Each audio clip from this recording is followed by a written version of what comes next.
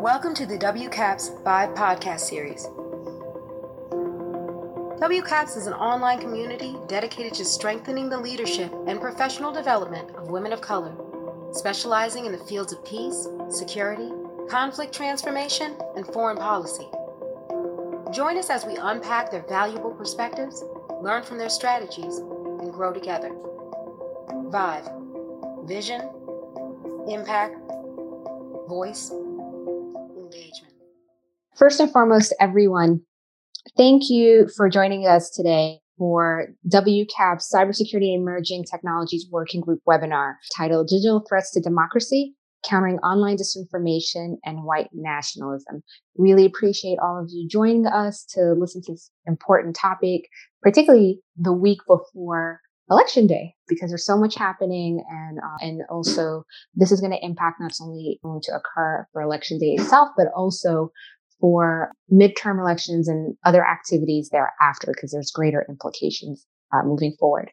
Now, I'd like to introduce and pass it over to Sean Shank, who is our chair for the Election Security Sub-Working Group, and who kindly put together this great presentation and webinar for us today. Sean, over to you. Okay, great. Thanks very much. And just to confirm, can everybody hear me clearly? Yes. Okay, fantastic. Great. Well, thank you very much. One thing I wanted to call out before I get started here is that as we approach Election Day, I realize we're not necessarily going with an explicit partisan angle here. That's not even helpful for this particular purpose anyway. But I do want to note that there's a quote that I've heard that has really stuck with me over the past few days. And when I heard Stacey Abrams say this, it reminds me of times of conversations that I've had around times like this in our history where for whatever reason, the conditions in this country are particularly fractious. My father and I have joked about being pessimistic optimists, and her statement that I'm neither optimistic nor pessimistic, I'm determined, really resonated with me. That was a much more, that was on the money, far better than anything I could hope to articulate myself. So with that in mind, I do want to go ahead and start with another scope note as well for this particular presentation. What we're focused on here is disinformation and not purely tech. So while we do talk about election security, we're not going to be talking necessarily about specific vote-related machines and what vulnerabilities they might have, whether they have backdoor access or sort of wireless access enabled. Although I do think that there is some reasonable basis for concern there and is worth looking into remedying. Here, again, because we're focused on disinformation, that speaks to the threat environment more broadly. And when I say the threat environment, I don't necessarily just mean hacking attempts or anything like that. What I do mean also refers to sort of, it can be some interaction with real world sort of physical space activities. So in that case, the scope for this is going to be fairly broad and not necessarily as technical as you might otherwise think, given the cyber part of CETWG. Part one, we're going to focus on the current 2020 election, and part two, because whether or not there's one result or another, there are going to be a lot of items that engaged citizens will have to address on behalf of people who wish to advance peace and security, people who wish to advance communities of color, people who want to be allies or who are themselves women of color, and want to know that their voice is going to be reflected in improving society. So again, the issues associated with an increasingly vocal and threatening white nationalism will not be solved by one election. So with that, 2016 issues that we've identified before, we've discussed on calls like this, that we have addressed in other parts of our lives, those things persist. There's new information that has, or relatively new, it's not new now, but as it has been reported in the past few months regarding the highlighted targeting of Black voters in the U.S., including in Miami-Dade County, which is a pivotal county for determining Florida's votes. And this was an effort to seek to discourage participation. We also see more information about overseas intelligence services and proxies. Maybe the United States audience in general is getting better at handling those issues. Perhaps the press is still too quick to amplify some of those information operations, whether inadvertently or not. We also see new or worsening problems, such as motivated white nationalist groups organizing in the physical world as well as online. We'll cover this more, of course, in part two as well, since, again, one election does not necessarily remedy the problems that we've highlighted. Finally, There are also going to be threats to votes and organizers, online mouthpieces who help to fuel those threats, and whether federal institutions and their leadership at this time are remedying the problem, worsening it, or just turning a blind eye. To get more into the background on the 2020 election environment, we're looking at questions of targeting in 2016 versus 2020. So I'll try not to just read off the slide. And if folks, you have questions, please do feel free to interject. Sean, real quick, I'm not sure if you went over, but can you quickly define TechInt? Yes. Okay. So thank you for that. TechInt, for me, coming from the cyber threat intelligence background, that's even more technical than just being a cyber threat intel analyst. A lot of what I do personally is more strategic level stuff where we look at, for example, geopolitical motivations for threat actors and whether a certain hacking operation, for example, might align with the motivations of a political group, a nation state, whatever that might be. TechInt gets more into details about what you might find at a more granular level. Say, if you know of an institution that's been infected with a particular type of malware, what does that code tell us? So that's something that might be more granular than this discussion. Here, we can learn a lot about how, or we could go on and talk a great deal about how malware is passed around and code overlaps and things like that. And it could be a very helpful discussion further down the road. But stuff at that level or that at such a granular level does not necessarily speak to the social and white supremacy related issues. So that's my lengthy answer there. Thank you. So going further down the list here, we note that Cambridge Analytica, that is should be Analytica. Here I've fluctuated between some title case and some not, so I do apologize for that. But Cambridge Analytica, again, did play a role. I know that this has been debated and confronted with a lot of whataboutism from critics, but there was far more detail showing that parties involved or suspected of involvement knew what they were doing. That Black voters in swing states and districts were targeted not necessarily to change their vote, but quite simply to deter them, make sure that they felt disaffected, saw information that gave them the impression that their vote does not matter. Some of the lowlights from that approach to the electoral process have been recycled. It's still happening today. And I know that for this and many other issues, I am very well preaching to them. We do see continued use of bot accounts that just have stock photos, pretty shameless stuff like that, just having generic messaging that co-ops themes relevant to Black women voters, as well as a number of other progressive groups, persons, causes, key players.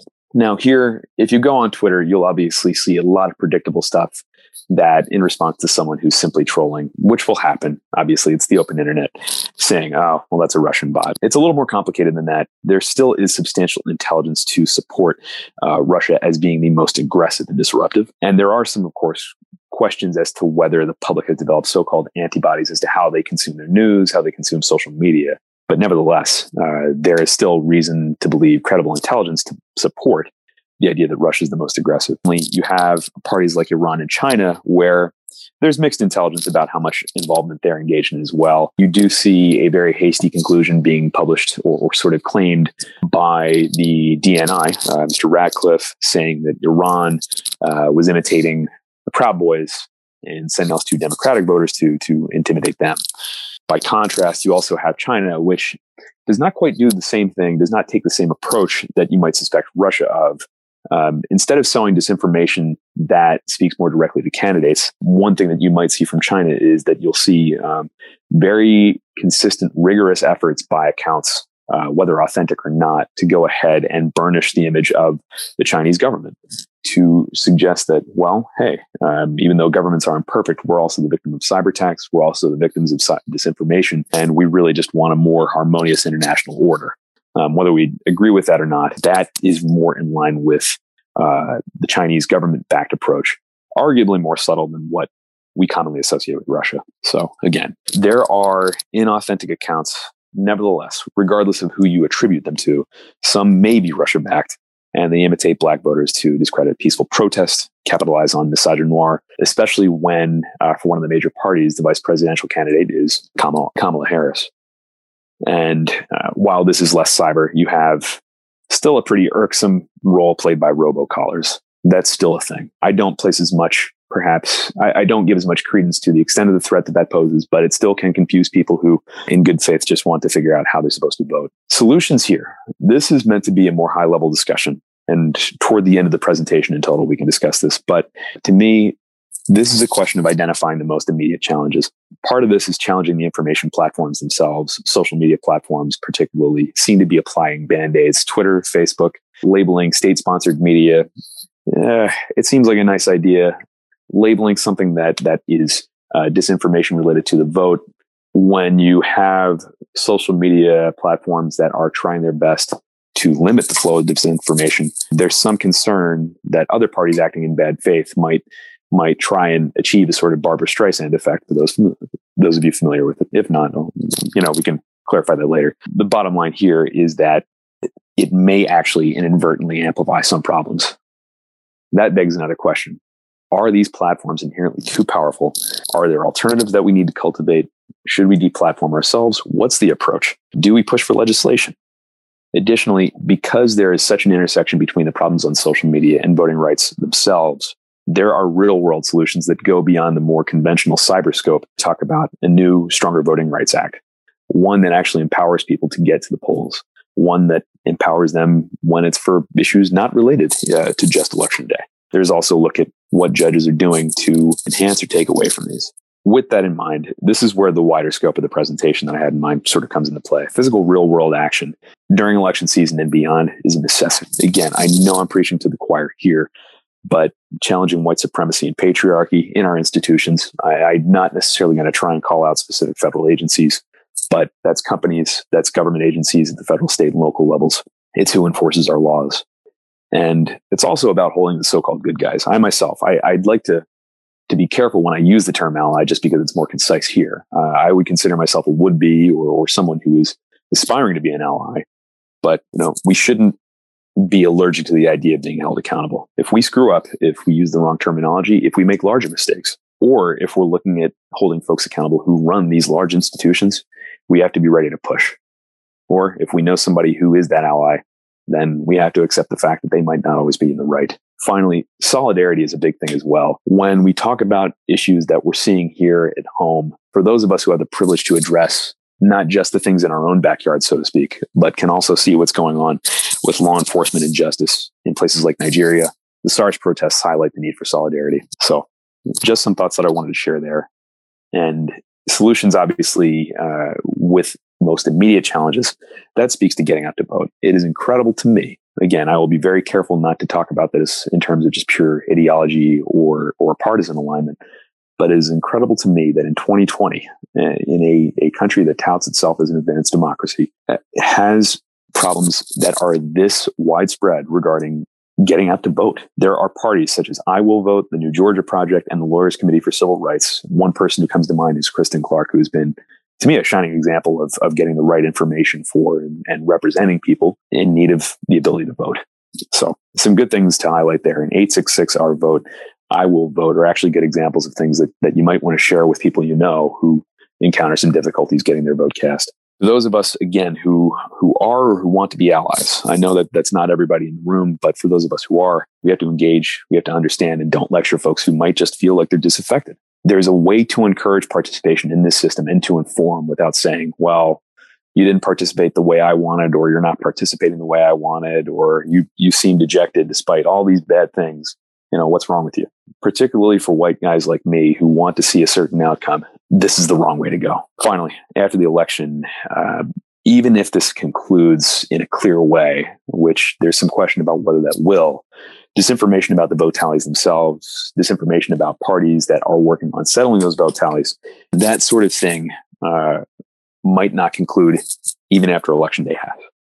So that's my very blunt way of saying, let's stay tuned and stay cautious about what we consume. Unrest might afford the bad guys, the bad faith actors, more opportunities to basically disseminate lies and to pit groups against one another.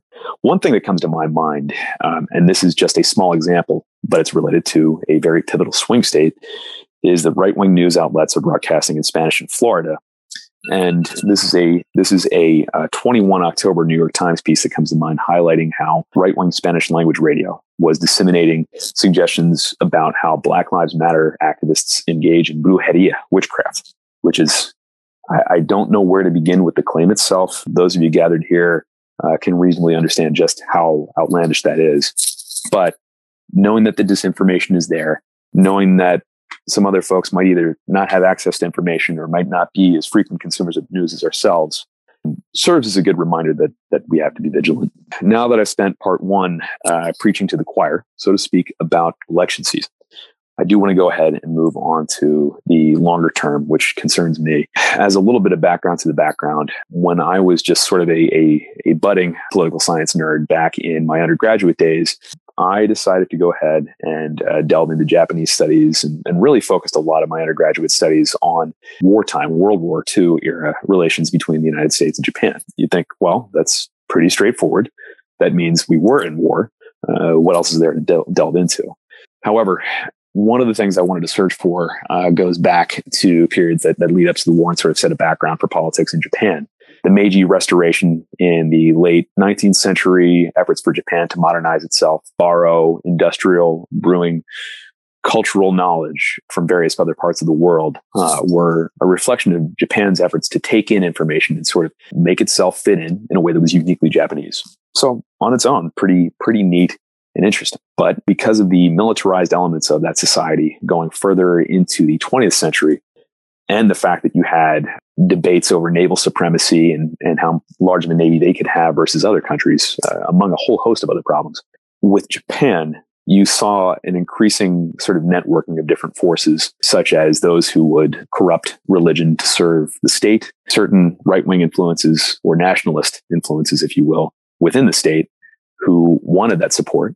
You had strike-breaking forces, nationalistic military leaders, all wanting to work together in their own way, as well as with some organized crime elements, so that you had a sort of threat environment that took this modernization and turned it into something far more harmful. So when it comes to the rise of authoritarianism, there are certain things with the perversion of religious faith, the condemnation of those who have no religious faith or have more sort of skeptical views of government. These things that come into play sort of highlight parallels that do give me pause. I'm not the first person to say them. I'm certainly not an expert in them, but that's sort of the backdrop. So when I think about white supremacy and nationalism in our own institutions, some of it might just be a natural tendency to distrust organizations, entities, people that we see as the other. But there are also people such as the white moderate.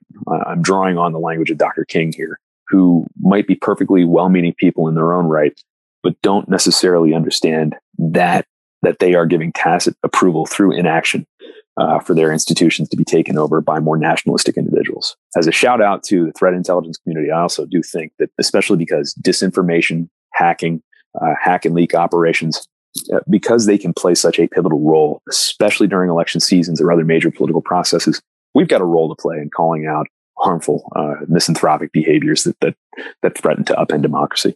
I'd also say that institutions and independent groups seem to be particularly involved online for targeting the Black community, for targeting their allies, for targeting peaceful protesters. So when you see people get doxxed, when you see people who run online forums or are mouthpieces via their Twitter profile saying, hey, I've identified this cop getting shot, but then provide it and then get others to amplify it without much context, well, you can see signs that the information environment that we're exposed to is ripe for threats like these. And I see things like this persisting beyond election season, even if we do get a chance to reverse more authoritarian behaviors in our government. That doesn't mean that these forces automatically go away. So again, one other thing I would highlight based on some of the worries and things and parallels that I've seen in my own studies is that the convergence between institutions and independent threat actors are things that we need to go ahead and fight. Whether that's law enforcement and government agencies or other organizations. Groups like the Proud Boys, the Boogaloo Boys, which is a silly sounding name as it is, they are active. Patriots Prayer is another one that comes to mind with regard to the behaviors that they've exhibited in Oregon. Groups like the ones that I've just cited also have already exhibited an ability to conduct false flag activity that takes advantage of peaceful protests, of our civil efforts to go ahead and hold law enforcement accountable for when they violate our promises to us to protect and serve. Things like firing at or destroying a Minneapolis precinct and claiming that you're doing so on behalf of George Floyd or whoever. Those things have been used in bad faith. Groups like the Boogaloo Boys, Proud Boys, distribute this information using various online forums. Sometimes they get deplatformed. Sometimes they'll find alternative platforms known as Gab, or whatever might be the next one. to go ahead and distribute this information. Another thing that I want to highlight, using the example of the neo-Nazi publication, The Daily Stormer, one thing they really help to push is trolling language that is misleading, and perhaps they're acting as if they're saying certain slurs, certain dehumanizing language in an ironic way. The fact of the matter is that's meant as sort of a cover. I'm not saying that this is a technique specific to any one group or that it's going to follow a certain playbook every single time, but it's a feature. And it's also something that, as we engage in the political process or engage in activism, it's something we need to watch out for. Additionally, demanding more from law enforcement, cutting through the opacity of their own self-imposed accountability processes, that's important. It's hard to attribute and identify this harmful activity, this criminal activity, in collaboration or linkages with extremists if you cannot get to the facts. The white nationalist violence that we saw and the murders that we saw in Kenosha speak to this. Moving on to state institutions themselves and getting beyond some of the high-level examples related to non-state actors, there are some other things to worry about with regard to understanding the threat. There are two general outcomes, and again, I'll be very careful, but two general outcomes I think that we might, or themes perhaps, that we could see this November. Entrenchment of some of the things that we've seen in government, as well as backlash against people who have been critics of law enforcement, critics of how we enforce our immigration laws. I think there's some reason to suspect a bit of backlash there. Alternatively, there might be a chance to undo these things, but it also needs to be more than just undoing damage and say, hey, look at what a good job we did. Changes as well to the federal government that involved executive orders on rolling back the teaching of critical race theory, sensitivity training, changes in how certain civil appointees or civil members of the federal government may allow, at least in the eyes of more concerned parties, the chance for people who help to propagate opposition to critical race theory. It might allow for them to become more embedded in our civil service.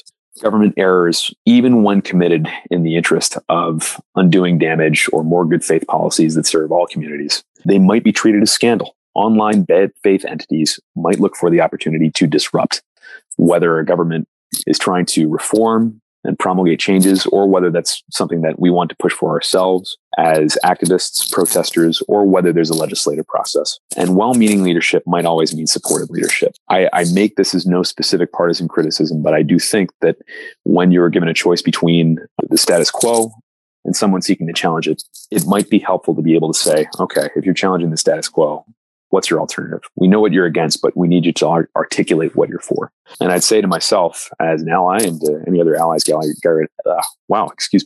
any other allies gathered on the call, that's a challenge we should impose upon ourselves too. Next steps, solutions. With deplatforming, that's a little more technical, and I think it might have a limited impact. To get into the tech end for a moment, if you disable a botnet, for example, put together by malware, there's a chance that threat actors, cyber criminals have emailed that malware or shared it otherwise.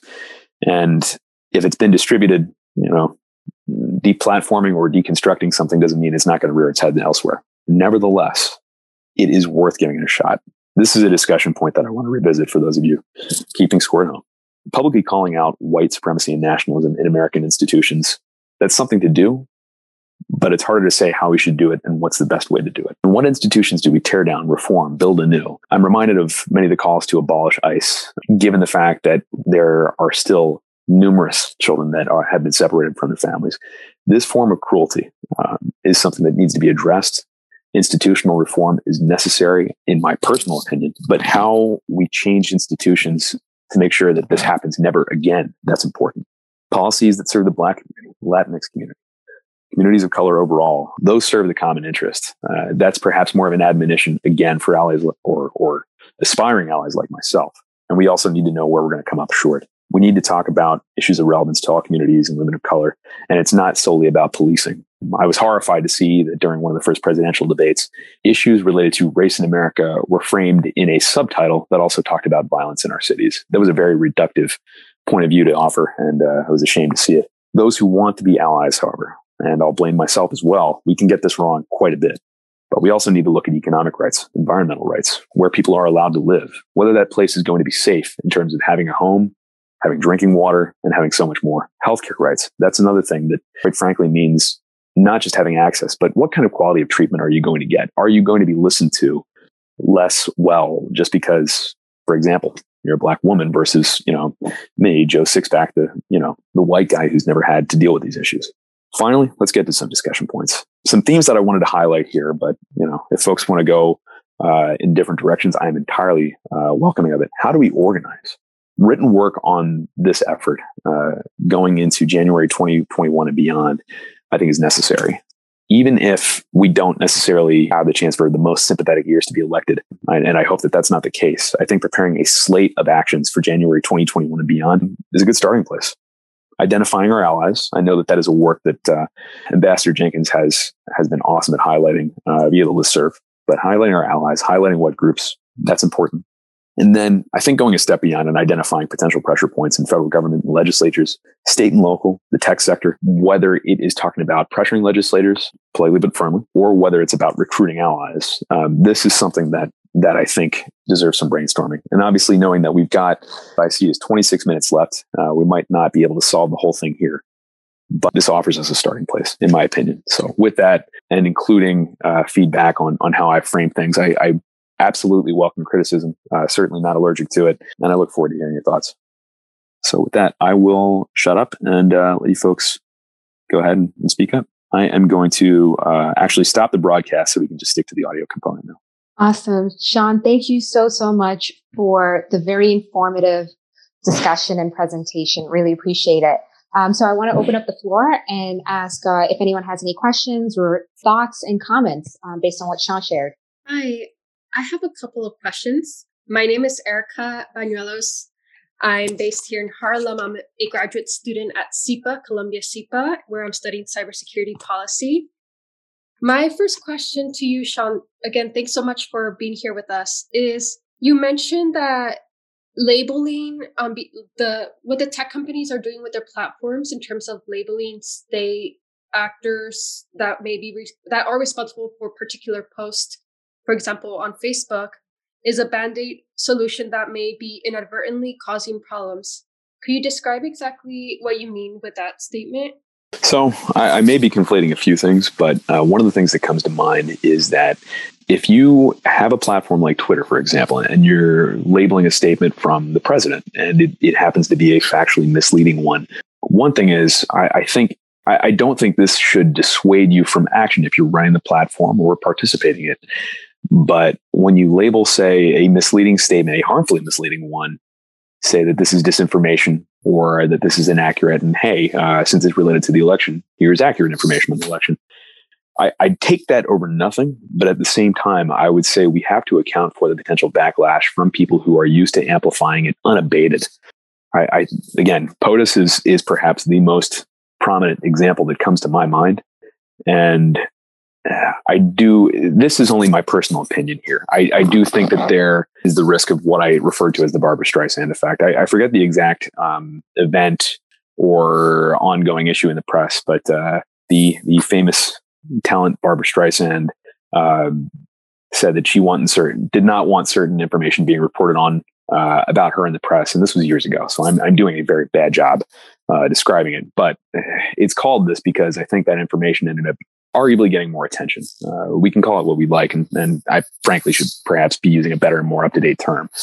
Bottom line is, I think that there's got to be more done than just labeling stuff or saying, okay, hey, yeah, we're still going to publish this, but by the way, this might not be the best piece of info. It feels like a surface level response to a much more deep-seated problem. Awesome. Thank you. I think partially why I'm asking you that question is because I'm taking this class called Policy Solutions for Disinformation. And, a lot of it is spent focusing on the problems. And so, of course, I think everyone feels the frustration of like, what are some tangible solutions that we can implement? Like, what does this look like on a technical scale? And so that's where my interest for that question came up. And very quickly, I thought it was interesting that you mentioned one of the solutions being ensuring that we are teaching critical race theory in classrooms. The commissioner of one of the commissioners of the Cyberspace Solarium project is Susan Spalding. She mentioned that one of the solutions would be to ensure that students have access to civic education. And I'm wondering if you could expand more on that, just because I feel like in the past several years, being from Arizona, I don't remember how long ago this occurred, but there were a lot of issues with trying to bring about Chicano or Hispanic studies to particular universities or schools. And so I feel like this is such a contentious issue, and just the idea of trying to enact this in classrooms across the country, I just don't know, it makes me a little nervous. And so, like, what's the first step to ensuring that we can actually start doing this? Guessing the first step is a difficult one. I think part of it, unfortunately, depending on where you're positioned, some of it's out of our hands. Some of it means that you have to have a willingness to confront. And unfortunately, my tendency, my own biased view is that white guys like me have to do a heck of a lot more to have the uncomfortable conversation that, hey, critical race theory is not about teaching other people who just look like me that we are inherently evil. I think critical race theory is in part just a much more historically complete effort to get us to account for past injustices. And quite frankly, when I hear about more powerful parties in government or in the private sector, in the press, in entertainment, who decry things like the 1619 Project and that it undermines American greatness, it offends me to no end, because I take more, not a right-wing populist view, but a different kind of populist view, in that when you hear folks that are particularly powerful and moneyed touting that point of view, that things like the 1619 Project, or even just simple webinars on sensitivity training, when those are meant to undermine how you feel about your country, how you feel about yourself, or for me, for example, as a white person, it concerns me, because I see those same parties, those same factions in society wanting to disadvantage working class individuals, wanting to shore up patriarchy, and ultimately it ends up hurting Black folks, Hispanic folks, Asian Pacific Islander folks, and white people like me quite a bit. So I think getting beyond that more self-centered, and I apologize for being that self-centered in my initial part of the response, I think taking a step out from your usual routine and sharing with someone who might be on the fence about this stuff, say, hey, here's what it means to me. And it's tough to have those conversations in the most productive way. But I just personally think that we can have them be pretty blunt without any of those fairly being characterized as an attack. I just think being honest and saying, hey, if there's a university program that I can build up, or a grad program, or a seminar, or something at work, or even if it's a water cooler conversation, there are ways to share this and say, hey, this is why I support this, and here's where I come from. This is fundamentally about equity. It's not about oppression. It's about resolving oppression. And, I think that the underlying message behind critical race theory is that there are past injustices to account for. And even if it's painful, I think the outcome over the long term is far better for us all. Thank you. And if anyone else has any ideas or anything they want to share, please feel free to message me, or we can set up a time to chat too. Thank you. Awesome. Thanks a lot. Right. Anybody else? Hi, Sean. This is Alma Maria Renaz. First of all, I want to thank you for sharing with us this information. And I also want to thank WCAPS for putting this together. I got the email and I was like, yes, I need to jump onto this right away, because I identify as queer, but I'm also Latina. And one of the struggles that I have encountered within my own community are this subset of Latinx or Latino individuals who are very much, I see as identifying as white supremacists. And it's been a real struggle for me. I'm trying to find like a middle ground on how to relate to them. And what I have ended up deciding to do over the past few months is just pull away. These are people that I've had friendships with in the past. This is very much on a personal level. And I see that it's not just something that I've experienced. I've seen some reporting on, for example, in Miami, I saw a report, I think it was Vice that did a report on this, of these groups of people who, mainly men of a certain age, who are very much against what they call socialism and the progressive left. And they seem to very much be in line with the values of white supremacy. So I don't know if this is more like, I think this is me asking, one, if anyone else has experienced that as somebody who identifies as a person of color. If they have, how have they dealt with it? And secondly, any advice that perhaps we could share together on how to deal with those situations. So I think, go ahead. I was just going to say, I can relate to some extent. I'm a woman of color. I'm adopted from China, and my parents are both white. And I grew up in a town of 1,400 people, predominantly white area in rural Kansas. So you can imagine it was a journey to get there. But for me, at least with my journey in that, my father is a Trump supporter, not a white nationalist, but seeing how that is a very easy segue to lead to white nationalism, and how, at least in my community that I'm aware of, that no one identifies as a white nationalist, but they are in this gray area where like they won't identify as this because it's identified as bad, but they still hold the same beliefs. And so at least in my research and what I've looked into is focusing on the identity and how the identity and building community aspect of white nationalism, of identifying who's really a threat and who is just pure ignorance and can kind of get pulled out of it.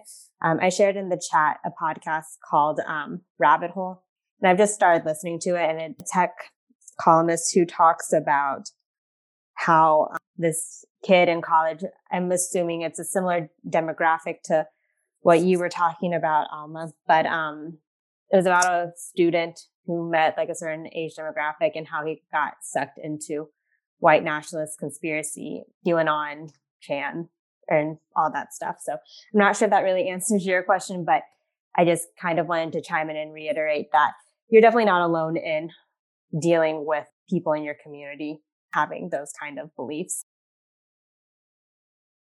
Thanks, Catherine. And for me, it feels almost like a betrayal because coming from a Latino background, in my particular, what makes me Latina is my mom's Mexican. And so to hear people who their grandparents or their parents immigrated to the United States talk about those people on the border and like use those terms, it's just, the cognitive dissonance is just, it seems so outright to me, but for some reason it's okay for them to say, to take this mentality of us versus them.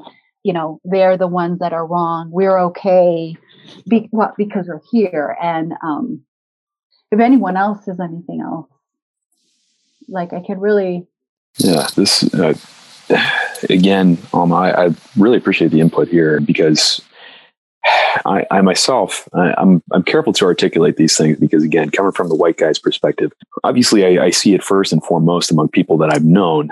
Although, jokingly, perhaps when I had more moderate center-left attitudes, I was fortunate enough to come from a family where my father, when he first met my wife, he said, "Oh, I see you met the right-wing member of the family," in reference to me. So that's shifted, of course, over the years, thank goodness. But it's easy, again, citing the social media examples, to see folks that will perhaps use their presence in a certain community to then go ahead and paper over the inherent ugliness, violent right-wing organizing to go ahead and attack protesters, to say that everything that happens that's violent in a city means that, oh, well, cops are victims, and this is the work of immigrants, or this is Antifa, this is that. Not to mention, by the way, that inherent in those criticisms, you also do see that language that just completely ignores the premise, or just completely glosses right over some other premises that they imply about being anti-fascist or being an immigrant is either lower class or wrong or otherwise undesirable. So yeah, I absolutely see that it's not just white folks participating in white supremacy. It takes all kinds to go ahead and fuel negative power structures as well as the positive power structures that we're trying to use to counter these bad things. So I would say that I see it, and when I see examples, I'm going to be careful not to name names, but I noting that you have some folks that are treated as either borderline legit investigative journalists that use their background to that as sort of a weapon. I also know that there are people that there is basically a rainbow coalition in waiting of people who want to challenge this. And I apologize if that termination's pretty dated. It's what I think of, and I do think that we can defeat it, but part of that is white aspiring allies like me showing up after election season, like right away, as well as us being held accountable and us being willing to be held accountable. I don't know if that helps, but happy to take further criticism on that. Sean, we definitely, we need all the allies we can get. So we're all just a work in progress. I really appreciate that. Thank you. I'll say just to conclude here, I'm tipping my hand a little bit, and I still don't believe it's the full answer, but fighting disinformation, for example, through deplatforming, as well as organizing with sort of an equal and opposite message of inclusion, that's a good thing. And also going ahead and citing examples as to how, having an inclusive workplace, having an inclusive society, neighborhood, housing policies, you name it, better inclusive healthcare, how all of these things benefit us all. Highlighting key examples as to how that makes for a healthier, more prosperous society, that's a good thing. And when people complain about the progressive left or about socialism, one thing I've seen kicked around social media quite a bit in response to that has been an old quote from Harry Truman. And I realize that quoting a white president from 60 years ago, 60, 70 years ago comes with its own baggage. But noting that socialism is the term that critics use to throw at anything that resembles human progress, that's a refrain, and that's a part of our political DNA, and it's quite silly. My response to that response also is that, when people, I think reasonable people can disagree about policies and about what label you want to carry, but democratic socialism prioritizes people over markets, at least if we are to try and execute it correctly. And it does not prioritize one race over another. I think that's one of the advantages there, and that's why I personally believe in a philosophy that's more aligned with that, even if it doesn't have the same label. Sean, quick question. I heard you mention the word deplatforming a few times. I've never heard of that term. Could you go into a bit more detail? Sure. So in this case, one great example, or perhaps one low light example, would be Milo Yiannopoulos.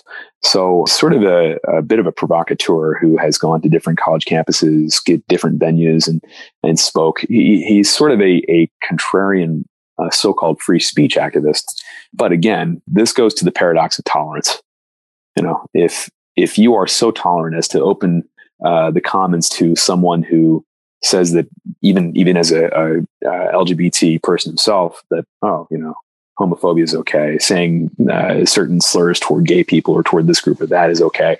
Oh, and by the way, I just said this racist thing. That's free speech. This is an individual who just is one example where it was so egregious that enough folks had said, all right, this is enough. He's calling out people who are getting death threats. He's using dehumanizing language. We need to see to it that he is banned from Twitter so that he does not have this website as a bullhorn. Same thing with Facebook. That doesn't mean they all go away. People can have burner accounts. People can organize through other means and other forums. But deplatforming does help to weaken a particularly pernicious message like that. My only sort of exception point to this is once that happens, we aren't done. There's always going to be other folks that are seeking to cause trouble. We just have to make it as difficult as possible for people to hide behind a free speech banner to go ahead and put people in danger. Thank you. Okay. Anybody else? I have a question following up with the deplatforming. Do you think that deplatforming users could potentially exacerbate violence because there might be a feeling of my right is being taken away, even if it's being explained to me, I might not necessarily agree with it. Therefore, there might be an increase in violence and taking action. That's a great question. I think on balance, there's some risk that it can be used that way and perhaps effectively. It depends on how that individual amplifies such a message. But I think on balance, taking away some ability to go ahead and amplify a message of violence now and into the future outweighs them using alternative means to say, hey, I got kicked out of this particular part of the internet commons. Let's go get so-and-so. So for me, I think that it is not worth caving into those threats and potential concern trolling about this point, because I think that you can always say, hey, well, you need to watch out for what we're going to do to you if you actually stand up for this point of view. Because what this is actually standing up for something so fundamental, and not just any point of view. It's inherently, hey, let's go ahead and protect civil society. Mm-hmm. Thank you. And I have one more kind of follow-up question with that too. What would you suggest with potentially deplatforming social media influencers that are conflict drivers to white nationalism, like PewDiePie, for example? Yeah, that's a great example. So it's a tough one because, again, I think some of these platforms, Spotify to me is another good example, or it's close enough, where, hey, this guy's driving a lot of hits, a lot of content, a lot of views. If we just turn the other way, I think we'll be okay.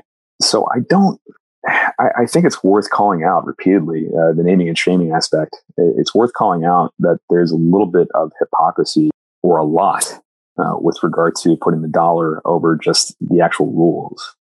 And with PewDiePie as one example, that's kind of an example. I have to apologize.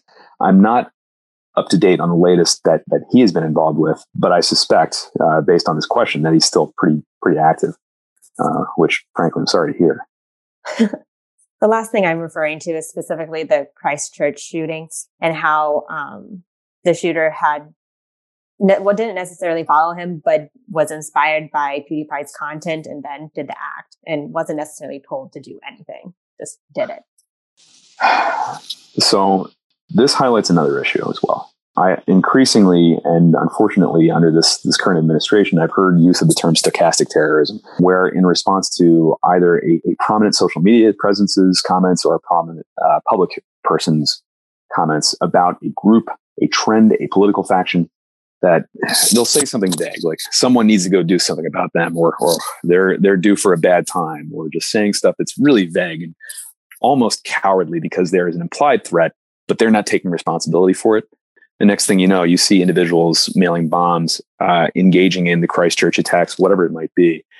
I think we need to figure out what the right balance is, but I am less worried about deplatforming as a threat to free speech rights in cases where this is a reasonably inferred result. It's shameful, and it's something that needs to be addressed. Thank you. Absolutely. All right. Anybody else? So noting that we're at 1:30, I think we're in a good place to conclude. But one thing I would urge you folks to do is, if anybody has a question for me, just please feel free to email me. There's obviously a more technical side to this discussion. There's also more of an activism policymaking side to this discussion. And this was, of course, intended to be very high level. So I want to thank you very much for your questions and your time, as well as... John, can we get your email again, please? Oh, yes, or absolutely. How to contact you? Yeah. That would make a lot of sense instead of me just talking about it. Here we go. So with that, this should go to the whole group here. Sean, again, thanks so much for the presentation and engaging with the members. Really, really do appreciate that. So if there's nothing else, want to say thank you everyone for joining us, and we look forward to providing this video at a later point for your viewing as well as for others viewing. But thank you again for joining us. Really appreciate it, and have a great one. Thank you so much, Sean. Absolutely. Thanks all. Thank you.